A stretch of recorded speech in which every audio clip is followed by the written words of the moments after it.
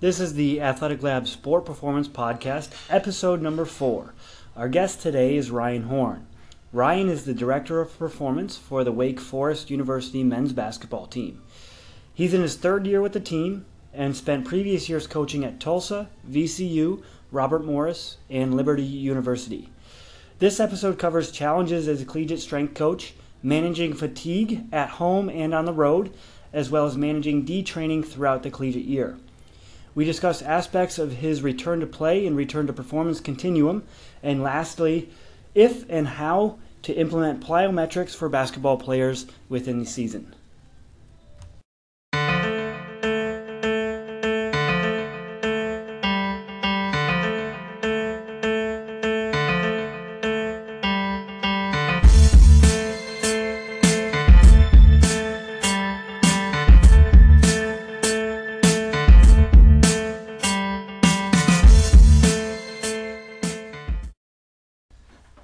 Hey Ryan, thanks for jumping on this call with me today and doing the podcast. Give the audience a little bit of an idea of how you got to big time D1 ACC basketball, and how many years it took you to get there and what you've done along the way. Yeah, no problem at all. I appreciate you guys having me on. You guys do a lot for the profession. I really appreciate Athletic Lab and all the episodes you put on so far have been phenomenal. So hopefully we can keep that going. But yeah, I essentially started my career as an intern at Robert Morris University in Pittsburgh under Todd Hammer. Actually gave my first summer internship. Knew throughout high school and throughout college, just playing sports, that being a strength conditioning coach is what I wanted to do. So I was lucky enough to get the internship with Coach Hammer. After I left Robert Morris, I was a graduate assistant at Virginia Commonwealth University with Tim Contos. I was a GA for about 8 months there, worked with a variety of teams, kind of got my feet wet a little bit. And then I accepted a full-time position at VCU as well, and was a full-time assistant there for over 4 years. Then I accepted a role with football and men's basketball, women's basketball, and some other Olympic sports at the University of Tulsa. Was there for 3 seasons, worked for 2 different ADs, 2 different strength conditioning coordinators, 2 different basketball coaches during that time. So it was definitely a good experience to work with a multitude of people and get that done. We were lucky enough to be successful there with Coach Manning. We accepted the position here at Wake Forest in 2014, and we're currently starting our 3rd season. Just finished up our summer period, and primarily I just work with men's basketball here. So that's kind of been my road, so to speak. I've been lucky to work with some great professionals. I've been lucky to not have had to have moved a ton and bounced around. I've been blessed to be able to take the jobs that kind of felt comfortable to me from a leadership standpoint. I couldn't be more pleased with where I'm at right now. Yeah, and so you mentioned how many coaches you've kind of worked with and how many collegiate programs you have worked with. How has your ideas and philosophies changed along those years, and maybe with different programs, and maybe state your current philosophy now as well in terms of training? Yeah, I think training, it's one of those things that makes our profession, really it makes the profession what it is. I think the constant evolution of just reading, researching, applying different information, and using that information to kind of formulate your philosophy and your principles, so to speak, of how you develop your athletes is what makes this job exciting, because it's constantly changing on a day-to-day basis, depending on not only who you work with from an athlete perspective, but also the coaching staff that you work with and for, in more of a support role. You have to be able to remain fluid and dynamic with how you program and how you train these athletes. So I think early on in my career, starting off, I worked with field hockey and track and field. I'd never seen field hockey in my life. I thought it was only played on ice, and then got the phone call that, hey, you're going to work with field hockey, you're going to work with distance runners, sprinters, throwers.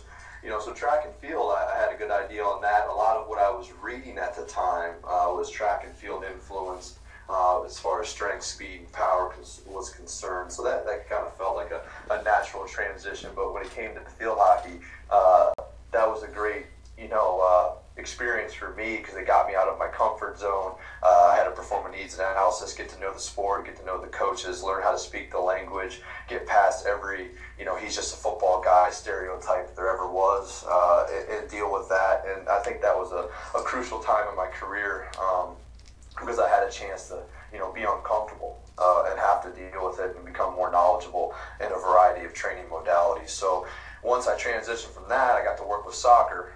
After a year, I got to work with both men's and women's soccer, and that opened up a whole nother Pandora's box, so to speak, because now I have to learn about energy systems development. I have to learn about a sport whose collegiate schedule is extremely condensed, deal with a lot of injury rate, soft tissue injury, learning to speak that language, dealing with that field sport, and it set me out of my comfort zone again. Then I had to work with golf. So it just kind of continued to throw curveballs at me. So as I've gone along, I've never been a person that was just like, hey, I want to work with this sport. I want to work with football. I want to work with basketball. It's never really been that for me. I've kind of took each step in stride and tried to formulate the best program that I could at that time that I felt confident with and that I could teach and explain to my athletes and that I could coach. So over the years, I became more confident in what I do. Became more confident with how I interact with our players and our staff and our medical staff.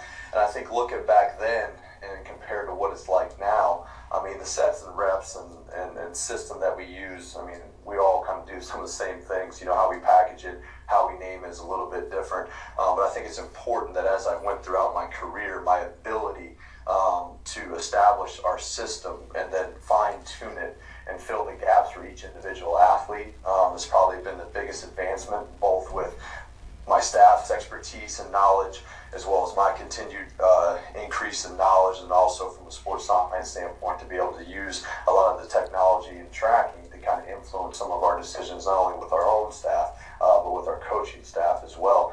But in general, it's our ability to kind of explain that to our athletes, explain it to our medical staff, and our ability as a staff to really integrate ourselves with the different offices and the different departments on campus to really create a holistic approach that everybody's chipping into has probably been the biggest increase. I feel like we finally at a point now where everybody's on board, everybody's communicating at a high level, and I think we have a unified front, and then we're definitely heading in the right direction. So, yeah. Yeah, it's you guys sounds like you're all on the same page, and I think that might be one of the biggest challenges that most, say, collegiate strength coaches have is that. But say, other than that, what do you find that your biggest challenge has been in your career, with collegiate coaching and maybe just currently as well? You're going to have this, at a private school. We're at a small private school. So there's not a lot of class options. So scheduling, things of that nature have always been an issue when you're dealing with a large number of collegiate athletes. You have to be able to understand that what you do has to complement not only the sport itself as far as their development and their improvements on the court or the field's concerned, but also in their daily lives. It's usually not the 1 or 2 hours that we're with them that's putting them in the hole.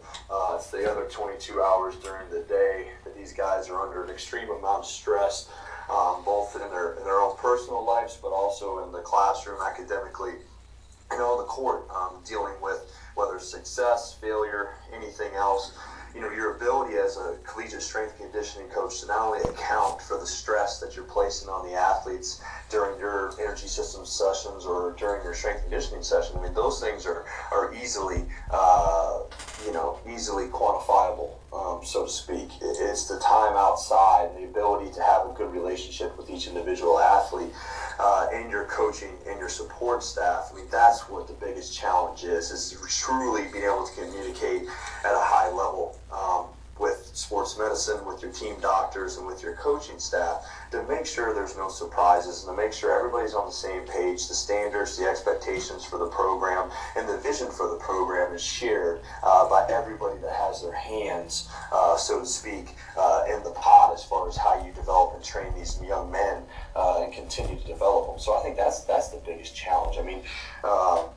The training's the easy part, being there with the guys, training them, our staff. Those are things that we love to do, but accounting and be able to, attack those outside influences is something that, forces you to get outside of your ego, forces you to think big picture, and keep that perspective at all times.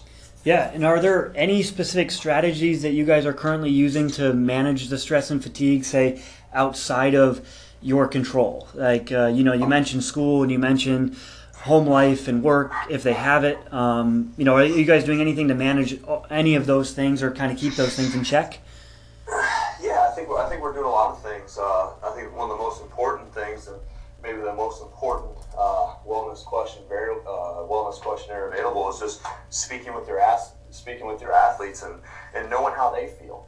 The question "How are you?" Can go a long way in developing a relationship and a dialogue with your student athletes to really feel what their position is as far as how their body feels, how they're adapting to stress, and what the direction they think they're moving in. So I think besides that, we've been blessed to have great support. Our head coach has done a great job fundraising for our program.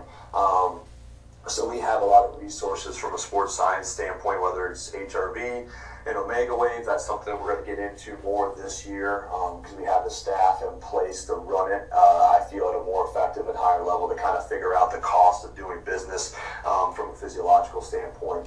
So we will be doing more work with HRV and looking at that on a daily basis and understanding, what type of damage are we causing and what are we going to have to clean up later on. And be able to account for that.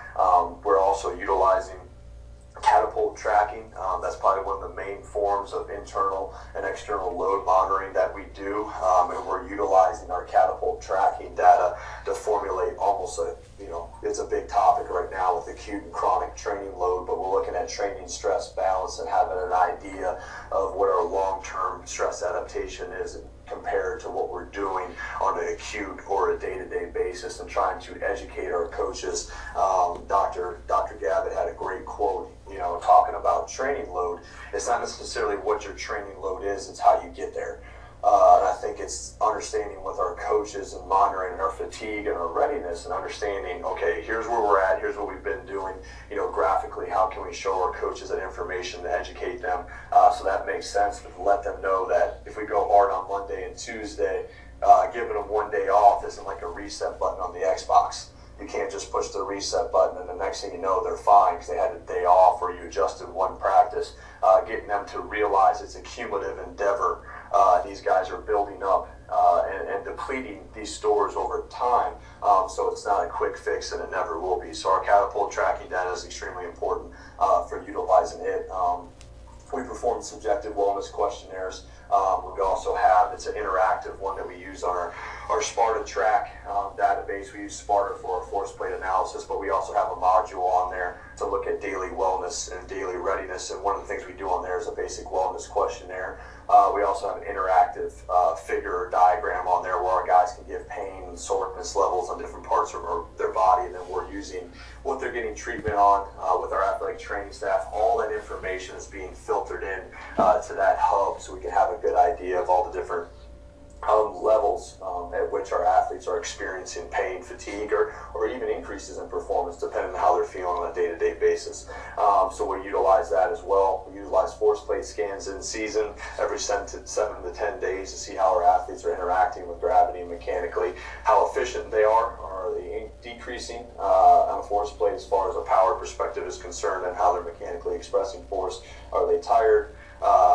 Is the stress and all those things. We're able to look at those factors and have a good idea of what our athletes are under. But then again, each individual athlete's different, each game's different, practices, so on and so forth. So we try to remain as fluid and as dynamic as we can and adjust and adapt. So yeah. Yeah, and I think a lot of the conversations revolve around managing stress, and I think rightfully so. But at the same time, say in the collegiate realm, when you have players going home for breaks and going home for summer, how are you managing like the detraining effects, or potential detraining effects? Yeah, I think when you look at your calendar, I speak with a lot of collegiate strength coaches and private strength coaches, and the NCAA does a great job of factoring in our deloads for us.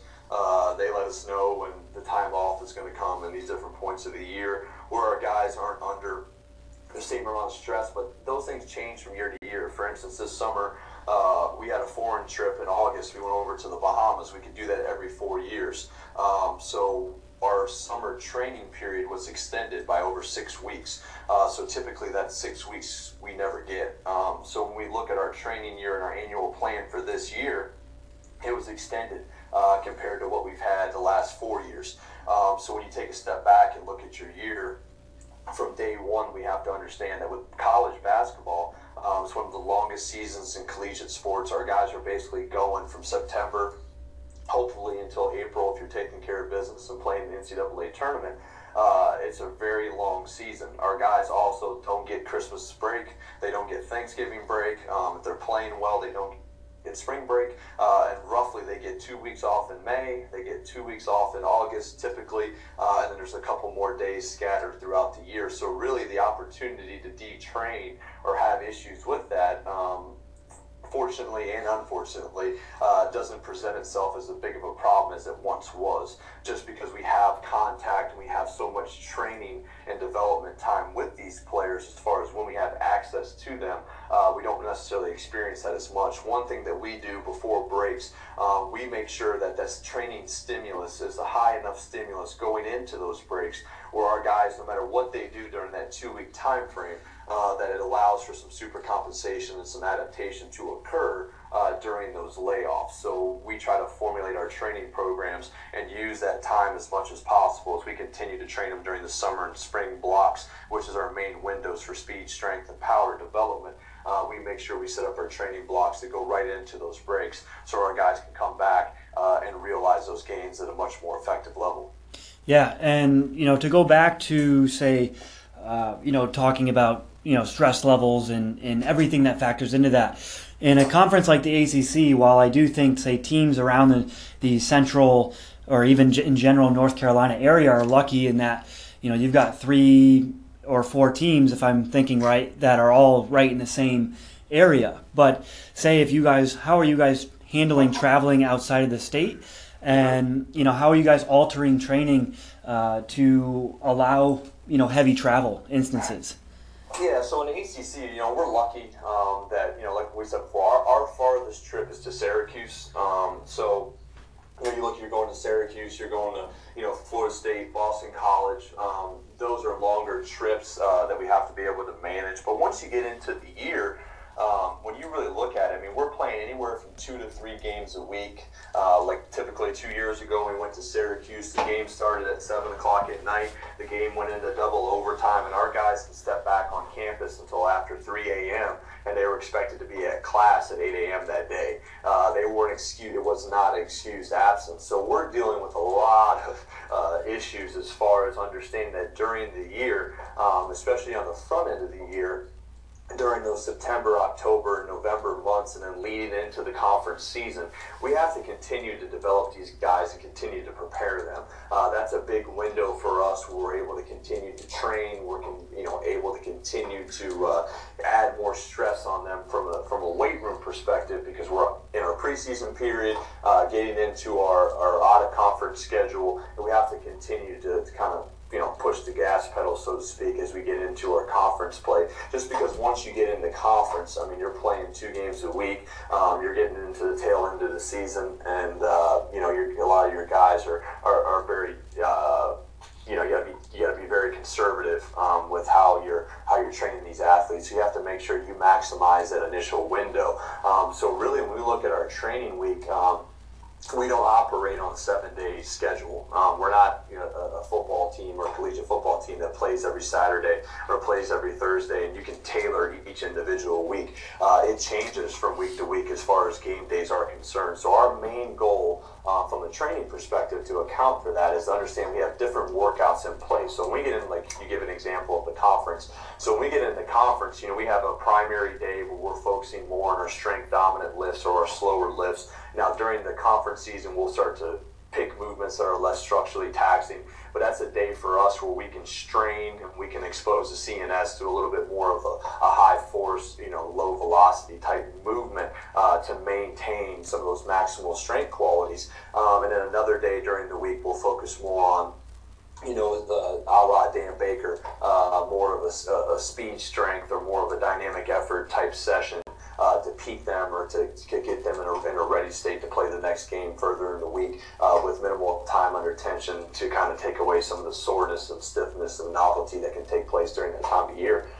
So when we get into that point of the season, we normally have, depending on the minutes that are being played, anywhere from 2 to 3 training sessions that those guys are exposed to. And then from each individual, we have to make adjustments based off, current status, injury history, how many minutes these guys are playing, what does the academic schedule, and what does the travel schedule look like. So, yeah, it's a pain in the butt to deal with a lot of those things, and you're juggling a lot of different factors. But once again, it comes down to communication. It comes down to knowing your athletes and having a system in place that you can easily modify and tweak based on the athlete's needs. Yeah, and I think, when you talk about, say just to move on to a separate question here is inevitably you're going to have an athlete that, goes down with a knock, whether it be an ankle, knee, or anything like that. How are you guys handling your return to play athletes? Are there any metrics that, it sounds like you guys are using a lot of sports science technology and a lot of just general metrics to track different variables. Are you looking at, say, return to play as a percentage of, say, what they were before the injury? Or are you guys looking at any specific metrics to dictate when they're ready to come back? Yeah, I think when you look at the return to play process, we kind of separated it into individual phases. We call it, there's a return to play period after the initial injury or after the surgery or whatever the athlete's under. There's a return to play period where that athlete has been deemed, fit for duty based off what the medical staff, what the surgeon, what our physical therapist, and what our director of sports medicine, based on their evaluation, this athlete has been cleared to participate in sport-specific drills. I think early on, that can be misconstrued that these athletes are ready to perform, and that's just not the case. There's a transition period after that initial return to play process that we kind of view as a return to performance. There's a big difference between participating and dominating. So the ability to quantify benchmarks throughout that return to play and throughout that return to performance process is a crucial part of what we do. So starting off, for instance, I'll use a specific example. We had an athlete last year that had an athlete step on his foot, and he had a fracture in his foot. He had a guy step on it. He was coming off a ball screen, and he fractured his foot. That athlete had surgery on that foot. And then coming back from that injury, typically from a fractured foot, this will kind of give you a rundown of how our staff works. But, typically from a fracture-related injury, it's going to be an x-ray. The athlete's going to have surgery. They're going to be cast. And then from the cast, they'll transition into a walking boot, and then they'll walk into a soft cast, and then so on and so forth. And then during that time, the athlete's doing, a variety of upper body movements and some upper body conditioning to maintain fitness. And he's getting x-rays depending on how he's tolerating the stress and the load in the foot and see how that bone is healing and see how the pin is taking as far as his foot's concerned. So over time, we apply some stress. During that time, it's mostly from the physical therapist and from our sports medicine staff. And then routinely, bi-weekly or whatever the surgeon wants to do, we're getting looked at and there's getting x-rays and then they're transitioning through. So once an athlete was kind of cleared to step on the court by the surgeon and do some sport-related drills, during that time we have done sway balance testing on our force plate scan. We use Sparta for a force plate.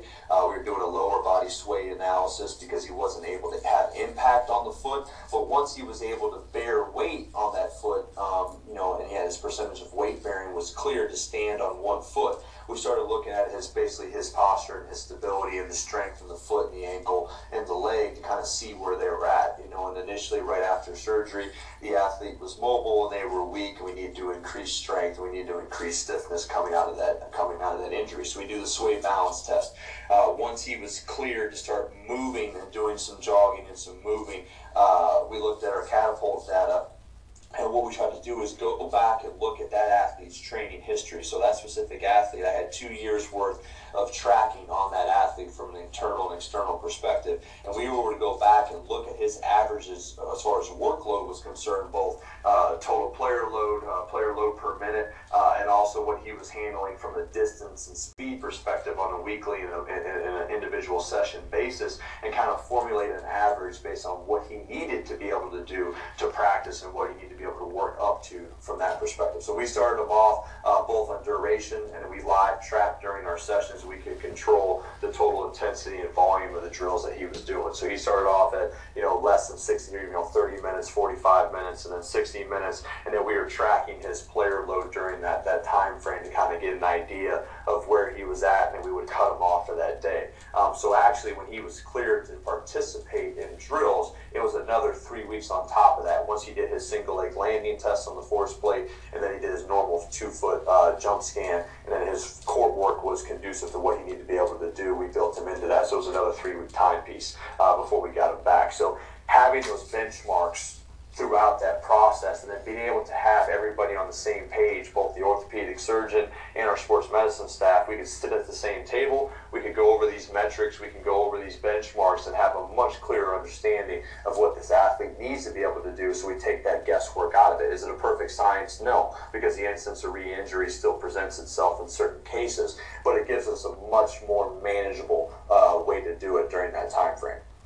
Yeah, and are you, I guess, in terms of, say, you said you looked at a lot of averages in the player's history, past history.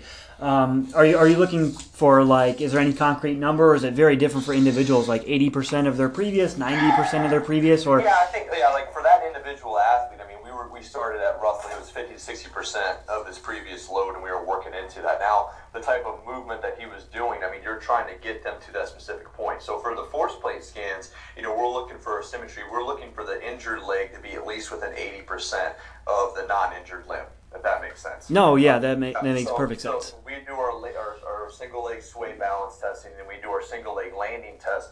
Both of those tests are performed barefooted, and when you look at that test, if I have an athlete, which he couldn't at the time, if I have an athlete that can't hop and land on a force plate single leg and has issues with that from a psychological perspective, that's another piece we're not talking about, is we have this whole physiological perspective and what he's doing physically, but we also have a psychological piece as well, that these athletes just want to get back to being who they were before the injury. I want to be me. And they have doubts in place. They have issues psychologically with what their body can do and what it could do before, and then how it feels now, especially an athlete that hasn't been injured before, which this athlete hadn't really had extensive injury history.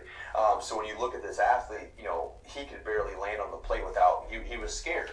And if an athlete can't do something in a closed, predictable, programmable way, how do we expect him to go on the court and play against another ACC team or practice against our own squad and perform at a high level and not expect the risk for re-injury to be high? So when we look at a single leg landing, sway balance testing, that's what we were looking at. We're looking at it for being at least within 80%. And as far as the court work was concerned, that was very dynamic and fluid. We had a baseline of 50 to 60% of his previous volume as far as where he could start out at. He could do some 75% or 80% effort, intent, subjectively. And so we would use an RPE scale. How hard do you think you're working? How does it feel? How does his symmetry look from limb to limb as far as the leaning? There's a visual component there to see mechanically how he's moving, and is he biomechanically sound? Is it something that we're comfortable with? And then there's a lot of discussion. So our sports medicine staff is phenomenal. Our director of athletic training, Greg Collins, and myself would work with that athlete, 2-on-1. He would go through the drills, and we were able to pull him and have those discussions. So then after that session, we felt like, okay, there's a little bit of pain setting in, or he's getting fatigued and his movement efficiency just isn't where it needs to be, then we can pull that athlete, go back to our catapult data, go back to our external load and our internal load, and see where is he at right now, and then we can build off that. And it might be a situation where we went from 2 on, 1 off, or 1 on, 1 off, and then built him into it. But it takes time, and it takes a lot of discussion and communication, because not every athlete is going to respond and heal from an injury the same way. And it takes time, and it takes communication, and it takes us the ability to not only show him progress from what he's doing, but also be able to show him numbers along the way. And he's told me this personally. That was a huge confidence booster for him to have this data and have this metrics that he could compare himself and say, you know what, I'm not far off from well, I'm ready to go. So those are things where I think we were able to really have a great plan, both not only physically, but also psychologically with what we're doing as well. Yeah, and so I'll kind of move right on to another question that I'll pose that I kind of go back and forth on, especially when you look at basketball, for example, that in games you're basically sprinting, jogging, and jumping. That's pretty much the game, I mean, in a nutshell. I mean, I'm sure there's obviously more to it than that, but if we look at plyos in season, I look at it from two ways. There's you're preparing for the demands of the sport by doing plyos, say, outside of the game. But on the flip side, you potentially are creating some overuse scenarios. Uh-huh. What is your view on, say, in-season plyos, how you guys are using them, or even jump squats for that matter? I think when you first look at basketball in general, you have to understand, you already kind of, gave the breakdown. You took away some of my thunder with the 2.5 hour practice, aka plyometric session that is basketball. You have to look back and not only look at the athlete themselves as far as, which athlete are you working with, what's their training age or training history like, what's been their exposure to stress, so what's their level, like what can they handle, what have they been exposed to, and where are we at during that season and during that year, and then go from there. But the biggest thing I think I look at from an in-season programming perspective, especially once we get into where we're at right now, in that competitive training period, and there has to be a cost to benefit ratio. We're Olympic. We use a good amount of Olympic lifts in our program. I've been heavily influenced by Al Vermeil and his work, and he found that the Olympic lifts, med ball throws, that presented a little bit less structurally taxing movements as far as the jumps were concerned. I think we get a huge benefit out of clean snatches, jerks, in a much more controllable setting without having to bang their joints up and move throughout that range of motion. But also, too, our basketball players are already extremely reactive elastic. That's what the game is. They're reactive elastic athletes that when they come in, and they'll be reactive elastic athletes when they leave. But my athletes are weak. They're extremely weak, and to negate the strength component with increasing power, with increasing explosiveness, and and increasing resilience and durability with that athlete as far as being able to jump the number of times that some of our guys need to jump. I mean, we have a practice, for instance, our 5-man will have over 150 jumps in a practice. And those aren't all high amplitude jumps, but it's repetitive second chance rebounds offensively and defensively during their individual drills, hook shots, post moves. I mean, these athletes are going through a large amount of stress. Now, a lot of it is medium to moderate intensities, and the amplitudes might not be maximal, but those are some things we look at. So from my perspective, I'm a big believer in season. I don't do a large amount of plyometric as far as step jumps, things of that nature, during barbell squat jumps during our competitive period, like once we get to December and on.